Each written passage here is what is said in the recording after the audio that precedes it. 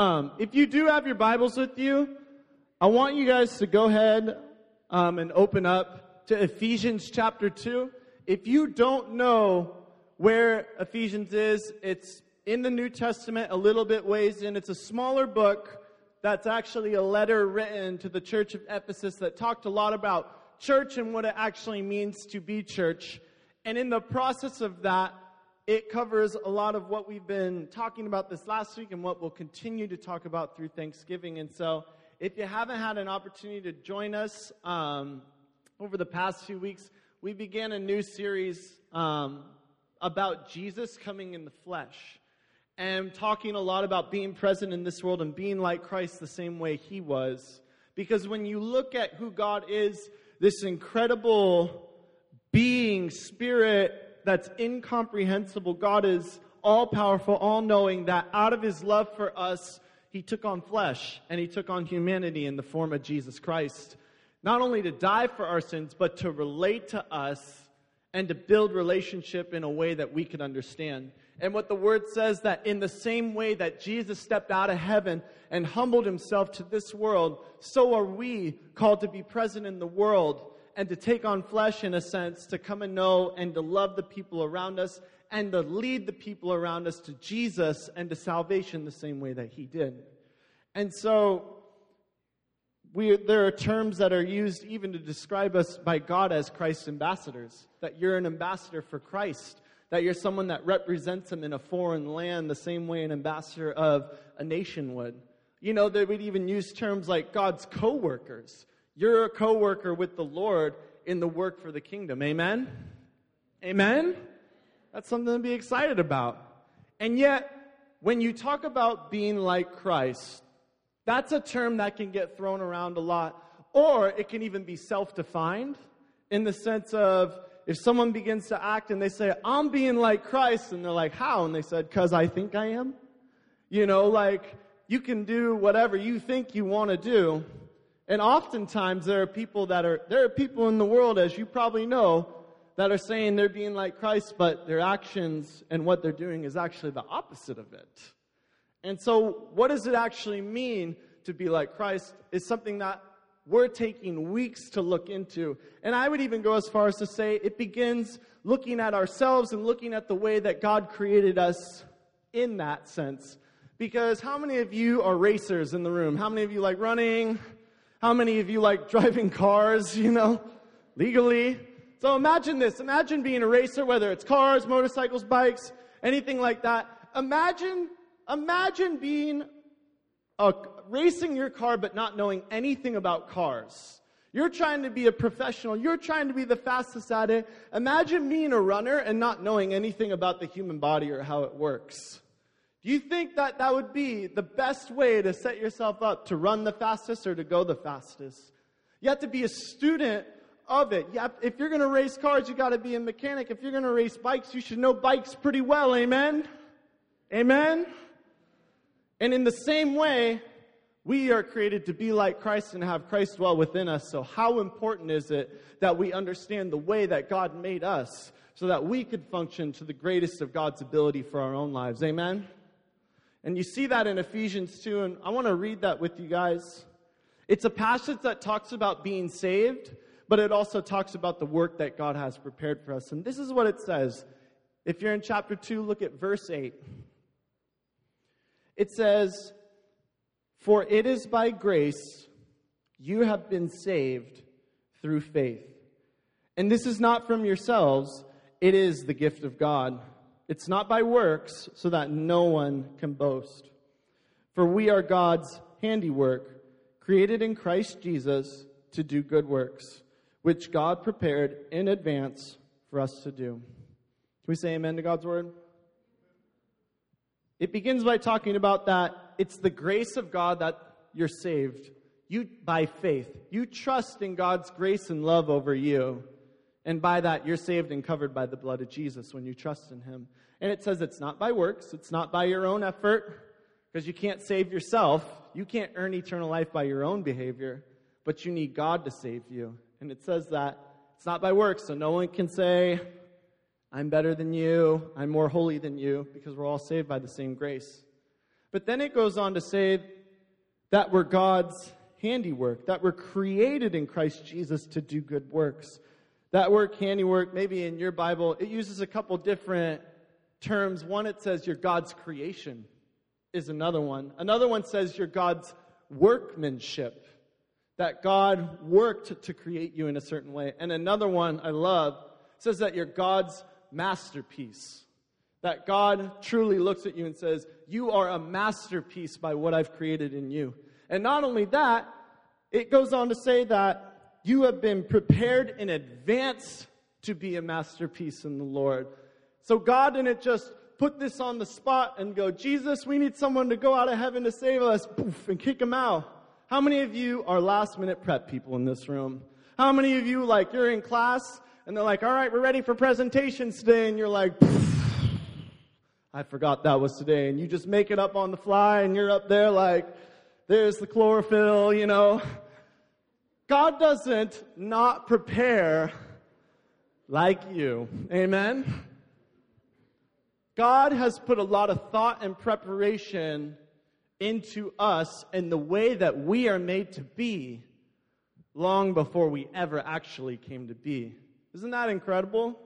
You know, it's a thing of creation because just as we talked about last week, you were created in God's image. It says that in Genesis that God created humanity distinctively different than the rest of the world in the capacity to be the image of Christ, but also to relate to other people by the way that we love and interact with one another. Means being like Jesus to you is one of the most natural things you were created to do, whether or not you realize it yet, or whether it feels natural. And I think it starts with that recognizing those deep parts of your own heart and those deep, deep needs. Being saved and forgiven by God isn't something just given to us, but it's something that we were made for. I want you to think about that for a minute, because oftentimes when we think about being like Jesus, you're called to be like Jesus. We think it's like, well, I'm not capable of that, as if it's some foreign concept that's put on top of how we already are. But what if it was something that we were made to do already? What if it's bigger than just what you're capable of? I'm capable of being like Jesus. I'm not capable. What if it's actually how you were intentionally made in the first place, and now you're just understanding how you really work as a person? Amen?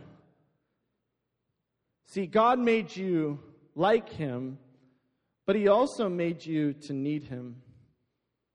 I want to say that one more time. God made you like Him, but He also made you to need Him as well. Because to be like Jesus is to recognize your need for Jesus. You can't preach a God that's needed for this world if you don't recognize the own need in your own heart. Amen? You see, it's interesting because oftentimes when we think about Christ in our own lives and we think about the need for Christ, everybody say need. Need. All right? That's a word that can sometimes be a bad thing. You think you need God more than others, you might not think you're relating as well to God. But what if it meant that you were relating to God even better? I'm going to use another car example. And so how many drivers do we have in the room? Legal drivers. Just kidding. So, you know, I want you to imagine something for a minute. Imagine having a car, a nice car at that, amen? You have a nice car, but you have never in your life heard about gasoline. And it's a gas-powered car. 21st century. Got to make that clear. And this is how you work the car. You just push it around. You know, your friends are in the back and they're pushing it and you're sitting in the driver's seat like, hurry up. Like, we're on the highway. We got to keep it going. So you push it up hills and then you just kind of coast it down the hill. Just pushing it around. You're like this big lug of a car around. And that's it. You think that's what a car is for. Just pushing around and riding it. And then here comes Jesus with the gas tank. All right? And He says, I want you to put the gas right there. And He says, now I want you to get in the car, start the car, And you see that little pedal down at the bottom? I want you to push it. And they're like, what? No, that's not what a car's for. I can't do that. You know, like, you just have to push it. That's too weird, all right? Or, what if God came and told you that, and you were like, God, I'm not worthy. God, I'm not worthy of gas. I was going to say, God, I'm not worthy of your gas, but, I mean, we probably aren't. Amen? But let me ask you something. The gas is essential to the car functioning for what it really is. So let me ask you something. When God says you need me in your life to be everything that I've created you to be, and we say, God, I'm not worthy, how's it any different? How's it any different? See, in each one of us, God has created this Christ-sized hole in our soul that nothing can fulfill except Jesus being our Lord and Savior. Now, there are a lot of things in the world that people go after to try and find that satisfaction, that peace, that contentment of your soul. Some people go after, popularity. Some people go after fortune or fame or position in this life. Try to be high in the world and so up here. And so if I'm over people, if I'm famous, that will satisfy it, but it doesn't. Some people go to unhealthy relationships with one another. Some people go to selfishness' extent to try and satisfy their soul, but it doesn't. That's why Jesus himself would say, I'm the bread of life. He who eats of me will never go hungry. But if you eat the bread of this world, whatever that may be, and no matter how much you eat of it, you'll just wind up hungrier than you were before. That's why Jesus would say, I'm the water of life. You drink that water, you'll still be thirsty. In the same way, you eat the things and you drink the things of this world, you're still going to be left wanting in your soul. Because there's only one thing that can satisfy the way that you were made. And that's Christ himself. You were made to need God in every aspect of your life. Not just in some of them, in all of them. Can we say all? All of them. It's interesting because when you look at the story of Adam and Eve, that when they ate the fruit, that it wasn't just eating fruit that was the ultimate sin. Amen? Fruit's pretty good. But what it was disobeying God and doing things their own way. In fact, if you look at a biblical definition of sin, it's defined as, messing up, stumbling, trespassing. But it's also defined as this: an inclination towards evil and away from God. That sin is just bigger than just messing up in the moment, but it's this mindset, it's this curse that we say in ourselves that I don't need God. I don't want God. I want to do things my own way. And whether that's motivated out of selfishness, maybe that's more times than not motivated out of fear. God, I'm afraid of trusting in you with this area of my life, so I'm going to do things my way. You know what's funny? And I've been here, maybe you've been here, that ironically, there are people that rely on themselves and in their own lives, and then they come to know Jesus, and then they feel like, well, I need to be even better for God now that I'm saved. So then they just become even more independent in the process. What if God wanted you to rely on him more rather than less? See, there are things that are happening in our lives, whether they're issues of contentment. Maybe you struggle with being content where you are. Maybe you struggle with having peace with where you're at and with your family and with your friends, where you're at in school and in life. Maybe you struggle with fear. Maybe you struggle with sin. Maybe you're weak towards something. Maybe you have cycles of sin. Maybe you struggle with addiction. But all in all, it speaks of this deep need that we have for Christ. And the thing that defines us is that Jesus is our Lord and Savior because we were made to need him. Amen? You need a Savior and a King, and only Jesus can be that to you other than the things of this world. That's a powerful truth because on one hand, you're created to need God, and God understands that. So now think about this for a minute. If God made you to need him, that means God is fully prepared to help us He's not surprised that he needs to help us because he's the one who created us to need him. Amen? And God isn't just someone like, what do you want now? You know, like you're asking for extra allowance or something. But he not only wants to help us, but what the word says is that he wants to make his home within us. So we have this deep need for God in our hearts, but did you know that there's this place that God wants to dwell in that gaping hole, in that deep need in our hearts? That he doesn't just fill it, but he stays there. You know, Jesus himself said to his own disciples in John 14:23 at the Last Supper, he says, anyone who loves me will obey my teaching. My Father will love them, and we will come to them and make our home with them. Can everybody say home? It's not just paying rent, all right, until he finds somewhere better. But it says, I'm going to make my home within you. I desire to live and to be with you, which is amazing because we have a God that came thousands of years ago in the form of Jesus Christ to this earth. That was a big step out of heaven. But today, God is doing the same thing through the Holy Spirit, stepping out of heaven into our own lives and dwelling within us, making his home within us, not just tolerating us, not just trying to get out the door, but truly living and being a part of your life. In the junior high ministry, we've done this serve experience on a monthly basis for the last 2 years, where we go down to the Burnside Bridge and help with this nonprofit ministry called Night Strike. It's something that we'll get to do in October as well and offer to you guys. But one of the things about that, we go down and serve. I've got the opportunity to go. And after serving, you interact with a lot of homeless people.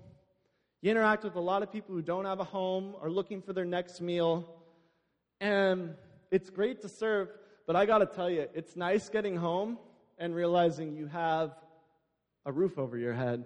It's nice knowing that you know where your meal's coming from next. It's nice knowing that you're going to be able to pay your rent. That's a nice thing, amen? That's definitely a blessing. But imagine this for a minute. What if someone went down there and served and they were like, gosh, I love these people so much. I'm going to sell everything I have. I'm going to get a sleeping bag and food stamps. I'm going to join them. I'm going to live among them and be present to help them. Would you say that person probably loves them a lot? Because anyone can serve as long as they got to go back to their nice life. But it's love to step out and make your home there. Jesus stepped out of heaven to make his home among us. The Holy Spirit's doing that right now. That's how much he loves each and every one of us. See, being like Christ is more than just being a student and acquiring information. You can be a student of a sport. You can be a student of a classroom subject. Probably not, but you can. All right? But there's a major difference between acquiring information about something and having the God of the universe dwell within you and shine through you. Amen? That's what makes us different from any other philosophy of the world, from any other belief in the world, because Christ truly dwells within us. When we say we're like Christ, we're not just saying that we look like Christ. We're saying that Christ dwells within us and that we want Christ to shine even more through our lives.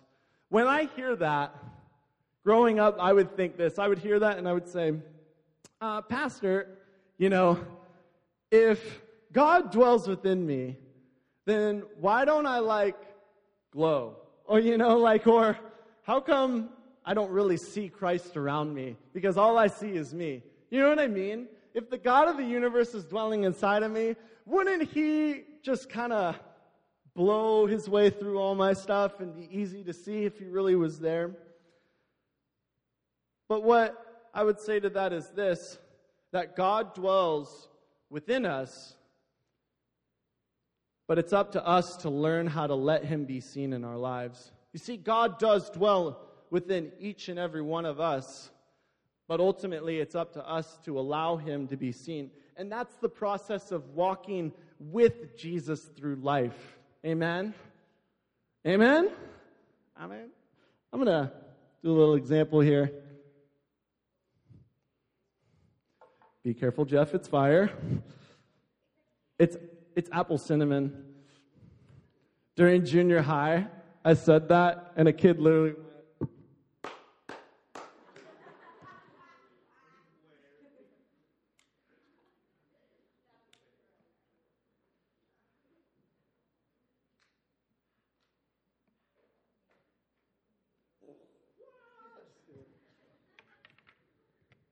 Now, many of you have heard the example, that you're a light in the world, all right? Maybe you haven't, but what it says, and Jesus would even say in Matthew 5, is that you are a light to the world when God dwells within you, that the candle doesn't do any effort, but literally God comes in and dwells, and that itself is a light to the people around us, to the light to the world around us. And oftentimes, the darker it is, the more God is seen. And it's true of our lives around us that the darker the world gets, the more Christ is seen through us. But one thing I want to speak on behalf of that too is that, you could see light from miles away if it's completely pitch black. That's the power of light around us. And that's the same power of Christ within each and every one of you. Now, this is my life, all right? This is my pride. This is my impatience. This is my unforgiveness. This is my passive aggressiveness. This is my selfishness. And oftentimes in our lives, we find ourselves in these places and we dig down and find these things. And when we choose ourselves before Christ, it builds a wall around it. And so suddenly something that could be seen from miles away is all of a sudden blocked. But in the same way, maybe you have something in your life, when you surrender it to Jesus, all of a sudden, Jesus is seen through that area of your life. In fact, if you had to sum up being like Christ in one sentence, it's this: being like Jesus is getting out of Jesus' way. Amen? It's this process of learning to step out of God's way and let Him be seen in every aspect of your life. There's a funny story in the Bible. I mean, it's not funny, but it's funny to me. But Jesus is explaining this will that He's going to go to the cross, He's going to be crucified, and after 3 days He's going to be raised to life. There's nothing more beautiful than the cross and the resurrection because it saves us as humanity. And one of His disciples, Peter, goes, "No, you won't." And He's like, "I will not let you die." And Jesus says something funny. I mean, if Jesus said this to you, you probably need to feel bad about yourself. He says, "Get behind me, Satan." It was like, all right, someone just called me Satan. It was the Son of God, so there's not much bright side to that, amen? But what God says is this. He says, "Get behind me, Satan." He says this: "You have in mind the things of man and not of God." God has this plan to reveal Himself. And Peter says, "No way. I'm doing my plan in this moment." And God says, "No, I need you to step out of the way and let me be shown." And it's the same thing that we face with Jesus in every aspect of our lives. In fact, it's a lot of the decision making that we make of whether listening to God in a certain area versus another one. Whether that's dealing with forgiveness of a certain person. Maybe it's dealing with a weakness in your own life and how to deal with your weakness.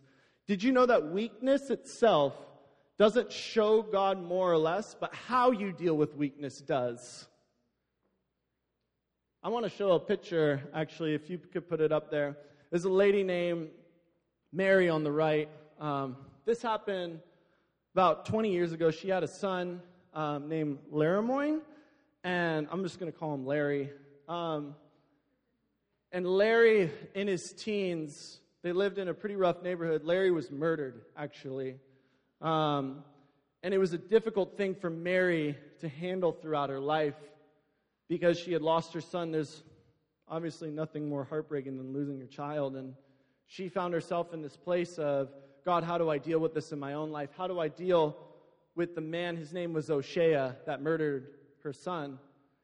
And she had a decision to make, and she knew that the right thing to do was to forgive him. That's what God would call her to do. And so she said, "I'm going to forgive him." And the Holy Spirit within her empowered her. That's another thing. God will give you the strength to do whatever He asks you to do. because by herself she could not forgive that man. But with the Holy Spirit and relying on the Holy Spirit, all things are possible. So she went to the prison where O'Shea was, and she said, you're in here because you murdered my son. She said, but I forgive you, and I want to love you. Because come to find out, this O'Shea kid was a kid of a lot of gang-related activities. He was someone who didn't have a family, didn't have a father. He was raised on the streets, and so a lot of the things that he did were out of fear. He didn't know what it was like to be loved. He didn't know what it was like to have community around him. And so Mary began this relationship of being a mother to him. And years later, they still are like mother and son. They call each other mother and son. And in fact, it's beautiful because they actually go and visit groups who invite them as well as churches, and they'll share their testimony together of what God did. That he murdered her son, but there was forgiveness and reconciliation, and now it's as if she got her son back in O'Shea. And that is O'Shea right there, and that's them together. That is Christ living within us. When you trust God with those things of your life, he is seen on display. She could have chosen bitterness. She could have chosen to hate him and to hate God for what had happened. But instead, she chose to trust God and to trust his commands. Not only trust God that he was in control after losing her son, but chose to love the person that murdered him. And God used that testimony. What do you need to give God in your life? What do you need to surrender? What do you need to choose God over in your own life? I'm going to invite the worship team back up. I think we all face this decision in our lives because we know that we need God, but it's up to us to choose him in those needs before we choose ourselves. It speaks actually to one of the things. This is why it's so important to be before God's word on a daily basis, because you can't listen to a God that you're not hearing. Amen? Pretty hard to listen and gain understanding and knowledge from a God where you're not gaining it. But when that comes, we have this decision to trust ourselves, choose our own flesh, and it covers the witness within us. But when we choose God and we say, you know what, Lord, I want you in this area of my life. Maybe you're in here and you're struggling with an addiction in your life. Maybe you feel weak and you're struggling with sin and you're giving yourself over to sin. By you saying that, Lord, I want your help in this and I want to overcome this, it's like this. God is all of a sudden seen in your life because someone would look and say, look at what they're struggling with, but look at how they're turning to God. In the same way that you could look at someone like Mary and say, man, she has every right to hate that person. Any human would. But because of Christ within her, she was able to forgive and love and to adopt. So this morning, I'm going to ask you guys to put your Bibles away. I'm going to ask you guys just to bow your heads and close your eyes with me.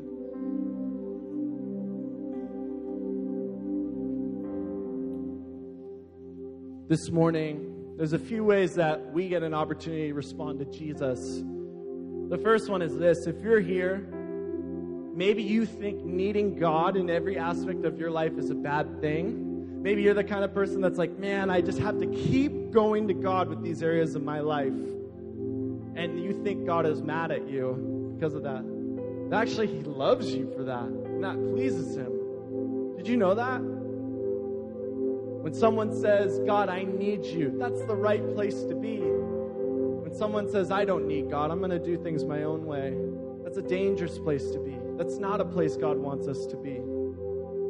So if you're here this morning, maybe you just need to let go of denial and just acknowledge that you need God. And the closer you get to God, the more you realize you need him in every aspect of your life. So this morning, maybe you need to surrender something to him. Maybe you need to surrender everything to him and say, God, I need you. God, I need you in every aspect of my life. I was made to need you. So to pretend like I don't is to work against the very way I was created. It's like pushing the car. But when you say, God, I need you, it's like putting gas in it. It functions right. This morning, maybe you want to function like a human being for the first time. Maybe you've never accepted Jesus. Maybe you thought accepting Jesus as your Lord and Savior meant you had to reach a certain level of spirituality. You had to be a certain way morally. But what it is you just accept Him and you acknowledge that you need Him. And you call Him your Savior and you call Him your King. And if that's you, I want to pray with you too. Because that's the greatest decision you could ever make.